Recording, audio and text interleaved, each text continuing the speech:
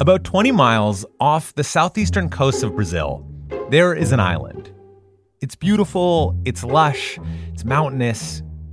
It's almost completely empty of people. Very, very, very few people have ever even set foot on this island. The island's name is Ilha de Queimada Grande, and it's pretty famous. But around the world, the island is mostly known by a nickname which explains the real lack of human activity. It is called Snake Island. It is one of the most snake-filled places in the world. This tiny little island, 1/5 of a square mile, is home to about 3,000 golden lancehead vipers. The snakes can grow 4 feet in length, and they're one of the most venomous snake species in the entire Western Hemisphere.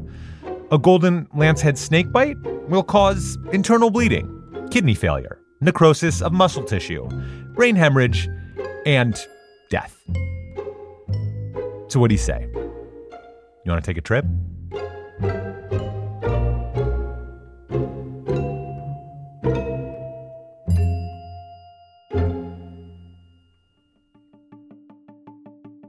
I'm Dylan Thuras, and this is Atlas Obscura, a celebration of the world's strange, incredible, and wondrous places. Today, we meet a researcher who has been to the island more times than she can count to see if Snake Island really lives up to its reputation. More after this.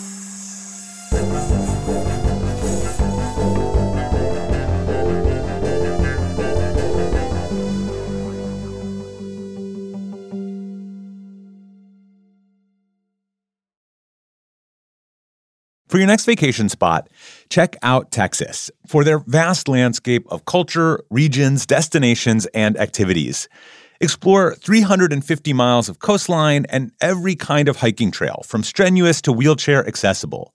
Enjoy world-famous barbecue and Tex-Mex, and check out thrilling cowboy experiences. Travel Texas even offers an online trip builder that allows users to generate a custom, visually led trip matched to their unique interests. Visit traveltexas.com/getyourown to get the only trip to Texas that matters. Yours. Jump into the world of Wildcrats at Philadelphia's Please Touch Museum. Explore the world of this PBS Kids series in the Wildcrats Creature Power Museum exhibit, opening May 31st. Discover animal habits from around the world as you swing through the trees like a spider monkey, sneak through the forest like a jaguar, hunt for lunch like a platypus, and much more in this adventurous new exhibit. Get tickets at pleasetouchmuseum.org. That's pleasetouchmuseum.org.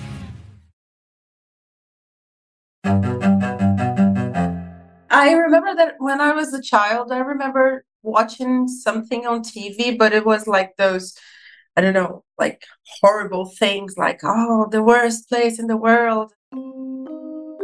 That's Karina Bonsi. She is a biologist who works specifically with the natural history and behavior of snakes. And she grew up in Brazil. And growing up, she always heard these stories about the 100-acre island off the Brazilian coast. I used to hear those stories of the worst place in the world, the place with higher amount of snakes, and so on and so on. As Karina got into her career as a biologist and a specialist working with snakes, a trip to the infamous island, to Snake Island, soon became a necessity. Her boss approached her in 2013 and told her that she was joining a journey out to the island. I didn't know what to expect because we hear stories and so on. But I think that I was like more excited than afraid. As it turned out for her, Karina ran into difficulties before she even stepped foot on land. I think that on the first time I went there, it's funny because I hate sailing. Yeah, I get really, really seasick. So every time I go there, I die. And the first time I went to the island, I was like already dying on the boat. And I was like, oh gosh, what makes people want to go to this place? It's terrible. I will never be there again. And then when I was there, like everything was so clear to me, like it's amazing. It's fantastic. And of course I want to come back. And of course I want to work here. But despite the 2-hour boat ride and her hatred of sailing, Karina has gone back again and again, multiple times per year in the decade since that first trip. And she says, yeah, Snake Island, it's dangerous, but keep your eyes peeled. You'll be okay. Of course, it's a dangerous place because there are indeed many snakes and so on. So we need to be attentive all of the time. But it's not as we see on the TV and so on. So, but of course, I was very attentive all of the time because we can find the snakes both on the ground or on the vegetation. The thing about Snake Island is that it's an island full of snakes, which obviously for most people, that sounds bad. But if you are a snake researcher, for people who work with snakes, it's a dream come true because when we are looking for snakes in other localities, it's really hard to find them because they are very secretive. You know, they hide and their color makes it even harder for us to find them. So going there, we are 100% sure that we will see snakes. One thing that rarely gets mentioned in coverage of Snake Island is that it's actually home to 2 types of snake. The first is a non-venomous sauvage snail eater, which feeds mostly on snails and small bugs. Karina says that in her dozens of trips to the island, she's only seen it a few times. It's basically, everyone ignores it. It's like the third Wilson brother of snakes. You know, there's Owen, there's Luke, and then there's Andrew. They're very handsome, but we don't talk about Andrew. The sauvage snail eater is Andrew. Of course, the Owen Wilson of the island, the most populous and notorious species, is the golden lancehead viper. And Snake Island is the only place in the world where you can find the golden lancehead viper. Karina says it ended up there because of a kind of perfect storm of changing landscape. 11,000 years ago, Snake Island was connected to the South American continent, but a rise in sea levels slowly isolated this select group of vipers on the island. And without any predators or natural threats to their growth, the golden lancehead viper emerged and thrived. The experiments that we have performed have shown that. So perhaps that is a great reason for them to be so abundant in there. So they're quite sheltered, let's say. So there they are, on Snake Paradise. But being trapped separate from everything else cuts 2 ways. One problem is, what exactly do this many snakes eat on an island smaller than Central Park? Luckily for all the snakes on Snake Island, they can get delivery. The golden lancehead feeds mainly on birds, especially migratory birds that visits the island in 2 different peaks, the first one in March and the second in July. Twice a year, very foolish birds, who you think might have learned better at this point, decide that Snake Island will make a really good rest stop on their migratory paths. And that becomes dinner. For the snakes, the only real downside of these birds is that they are, quite literally, fast food. With these really fast-moving prey, birds that are able to just leap into the air and fly away, denying the snake one of its few really good chances at a meal, the golden lancehead evolved a potent, fast-acting venom, something that was quick enough to keep the bird from just taking off and then dropping dead later in the ocean. The golden lancehead venom is what's called hemotoxic, meaning it attacks the red blood cells. And man, it can cause all sorts of problems. Legend has it that it even kind of melts your flesh. But Karina says that's a little bit of an exaggeration. It is as poisonous as the common pit viper from the continent. So it's a venom that can compromise the tissues, the muscles, but they are not so mortal, so lethal as people say, as long as you seek for medical support, of course. If you do get bit, you really have to get medical help in at least 3 hours. This theoretically would give you enough time to make the boat trip back to the Brazilian mainland, but the Brazilian government requires a doctor to be present on any sanctioned visit. So it takes the boat ride and traffic into Sao Paulo out of the equation. Thankfully, it would be a bummer to die stuck in traffic. I will say that even with treatment, the mortality rate from a golden lancehead bite it's around 3%. So generally, just to try to avoid getting bitten is the best advice.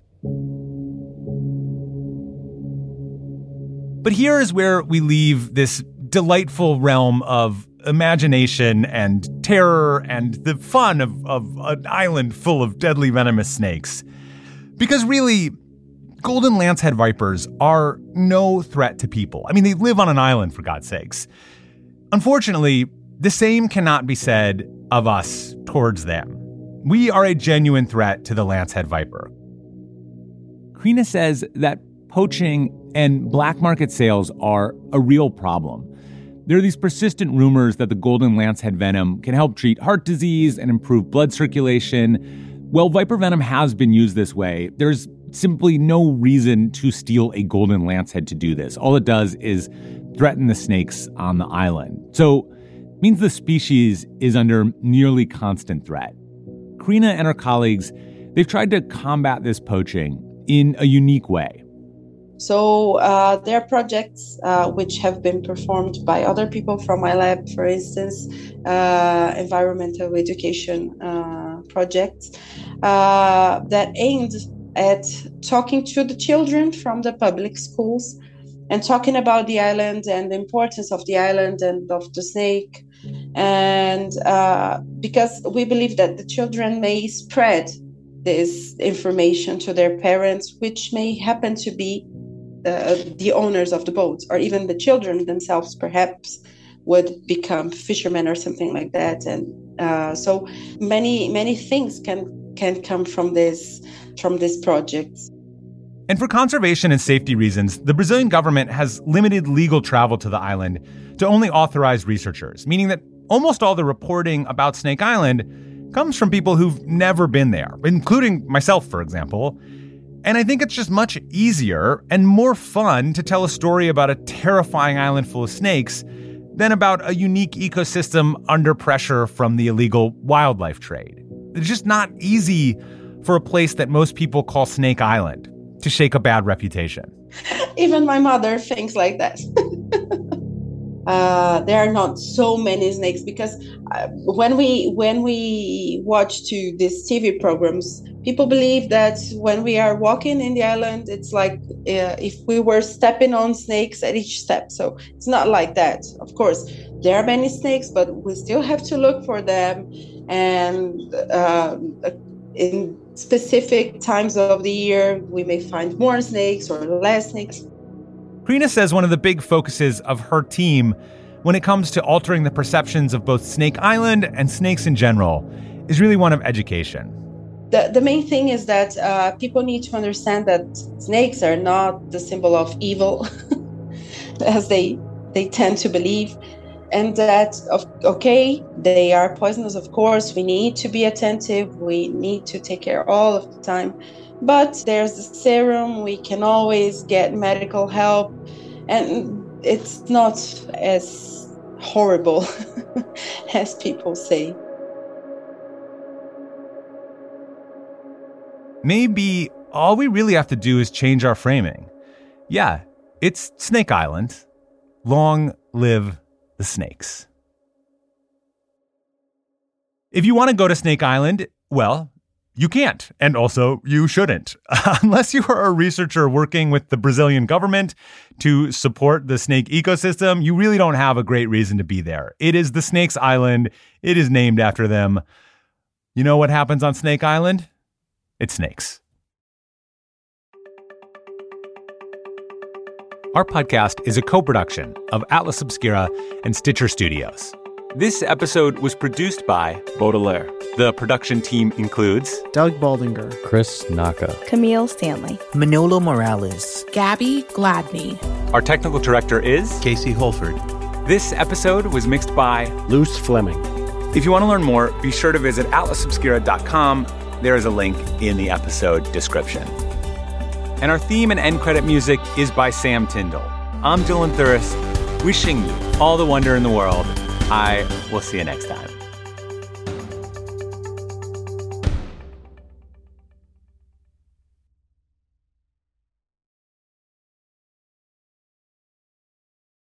Jump into the world of Wildcrats at Philadelphia's Please Touch Museum. Explore the world of this PBS Kids series in the Wildcrats Creature Power Museum exhibit, opening May 31st. Discover animal habits from around the world as you swing through the trees like a spider monkey, sneak through the forest like a jaguar, hunt for lunch like a platypus, and much more in this adventurous new exhibit. Get tickets at pleasetouchmuseum.org. That's pleasetouchmuseum.org.